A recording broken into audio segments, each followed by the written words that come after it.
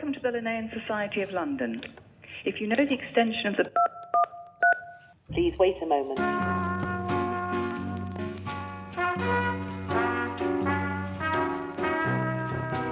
My name's Dr. Jenna Crowe-Riddell, and I'm currently based at La Trobe University in Melbourne. And my background is in evolutionary biology. I completed my PhD on the evolution of sensors in sea snakes. So a lot of my research has been focused primarily on sea snakes and their fascinating adaptations. The difference between a sea snake and a terrestrial snake, they're both snakes, but sea snakes live their entire lives at sea. So there's a lot of different species of snakes that do have forays into water or even live in freshwater systems like anacondas or water pythons. But sea snakes are different. They not have to come into land for anything. So they give birth to live young, which allows them to stay out at sea. They don't have to come back to land to lay eggs like a sea turtle might. They also have a whole suite of adaptations to the marine environment. So they have these laterally compressed bodies, which help them swim underwater. They look kind of like a gymnast ribbon moving through the water, compressed sort of paddle tail. They also can breathe through their skin. They take up a bit of oxygen through their skin, but they still have to return to the surface of the water to breathe, and just like a whale might. And that's because they're descended from land snakes. Turtle-headed sea snakes are found from as far north as Japan, and then through the Philippines and Southeast Asia, and then into the Indo-Pacific. So they're found in New Caledonia and places like that, which are just east of Australia. There's also species on the west coast of Australia and on the east coast. So they're sort of distributed, but they're quite patchy. They're only around certain coral reef or benthic structures where they can find food. Though by benthic, I mean the bottom of the sea, like the sea floor. And by structure, I mean something that coral or seagrass can grow on and basically attract a community of animals. Land snakes, we know that they are able to detect each other over quite large distances, and that's using a specialized sense that we as humans don't really have. So they stick out their tongues, their forked tongues, and sort of wave it up and down and sample the air for odor molecules. They retract their tongue and they deposit it into an organ called the vomeronasal organ, also known as the Jacobson's organ. And it's quite a separate or distinct pathway from smell, because snakes can also smell through their nostrils, just like we can. And we think that it's specific for picking up pheromones, either from other snakes or even from prey. We still don't fully understand this sensory system, but that's the general idea. So snakes can pick up odor molecules that have been left by other snakes. And because their tongues are forked, it's kind of like stereo hearing. They can compare molecules from the right side of the fork to the left side of the fork and follow exactly where a female may have passed by.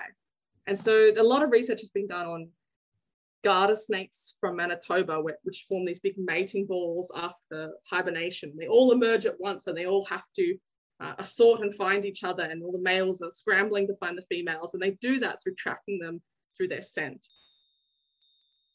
And odor molecules are distributed very differently in water compared to air.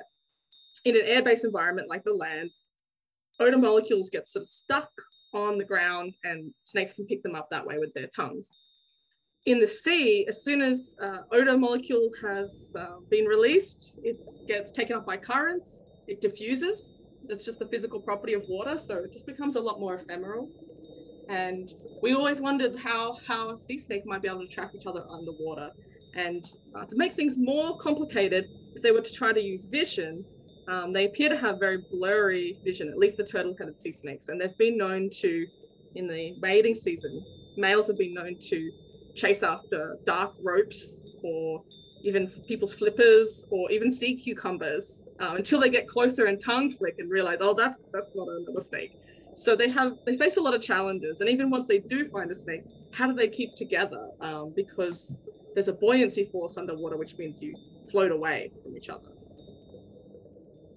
And the other thing is I've been in the water with turtle-headed sea snakes in the mating season, and they're very quick to the males, they might be chasing after a female, but if the female stops moving and he's not very close by, like if he has to rely on vision, he tends to circle around and often can't reconnect with her. And there's been some studies on this, and they found that up to 60% of the time, that's how courtship will end. The males just lose track of the female. Snakes aren't usually thought of as very tactile animals, but actually snakes and almost all reptiles have this sort of dusting of touch receptors. And in snakes, it appears to be concentrated on their face. So they look almost like freckles. There's thousands of them. And in some snakes, especially sea snakes, they look more like pimples. They've become enlarged. So snakes do use touch, and they probably use it through these touch receptors scattered over their head. And something that I was wondering is, how has this sense become modified as snakes move from land to sea? I think the distribution of touch receptors is really important for giving clues for what this sense is used for with snakes. Not all snakes, but a lot tend to have their touch receptors really concentrated on their head. If you think about it, snakes are these limbless noodle animals moving through the world, and the first thing that they're going to sense their world with is their head. We think it's because they'll be using it for their sort of high contact areas when they're moving through a substrate. But with sea snakes, I hypothesize that maybe they're using it more actively for searching out prey or predators. If a fish swims through the water, their fin will create a ripple that you can sense from afar. So one thing I discovered was that most species of sea snake have enlarged touch receptors, and some have especially higher coverage. So more percentage of their scales are covered in touch receptors. And the second most of all those snakes that has the most coverage of scale receptors was the turtle-headed sea snakes.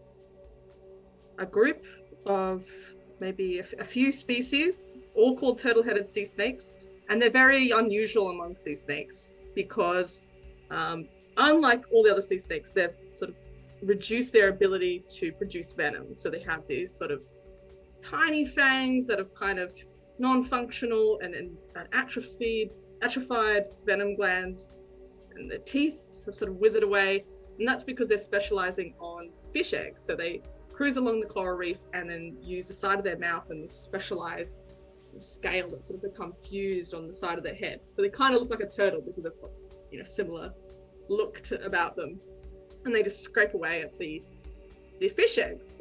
So that's unusual because it means they end up they've been likened more to like a cow that was browsing along and eating, rather than a predator that's looking for its prey that most snakes, in fact almost all snakes do. So they're very unique snake. After watching these snakes caught in the water for a long time, it was really curious. Like the males seem to be actively searching for females. They're all during the winter mating season, whereas the females are sort of continuing as a normal behavior. They're foraging and just swimming along. And so when males do find a female, they tend to start prodding her with the tip of their snout. And so when you look at a museum specimen, the first thing I noticed was that the touch receptors on the head are much larger in the males than the females. Females still have them, but they're definitely enlarged in the males.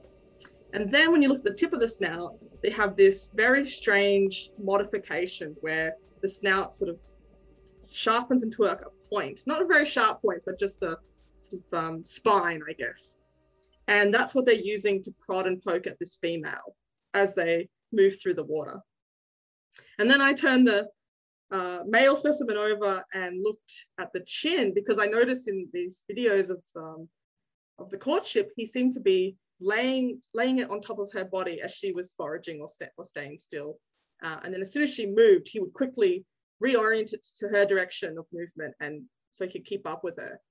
And what was interesting is on the bottom, the underside of the head or the chin was enlarged receptors. Well, that's at least what they look like. And then when I looked under proper microscope, I found that yes, actually they are 4 times as large, but they are touch receptors under the chin. So we think there's specific receptors distributed over the body that have become enlarged in the males, and I'm hypothesizing that it's to keep up with females during courtship. Quite tragically, sea snakes appear to be disappearing. So there's been recorded crashes in local populations from New Caledonia, but also from Ashmore Reef. And it used to be renowned for a hotspot, sea snake diversity hotspot in the world. And it's actually where most of the museum collections around the world, the sea snakes that are in there are from this location. It's because it harbored such a high diversity of sea snakes. So it's really historically important.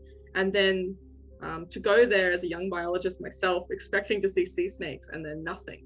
And it became clear the emerging story was that they'd been their numbers had been dwindling for a few decades and they just sort of disappeared.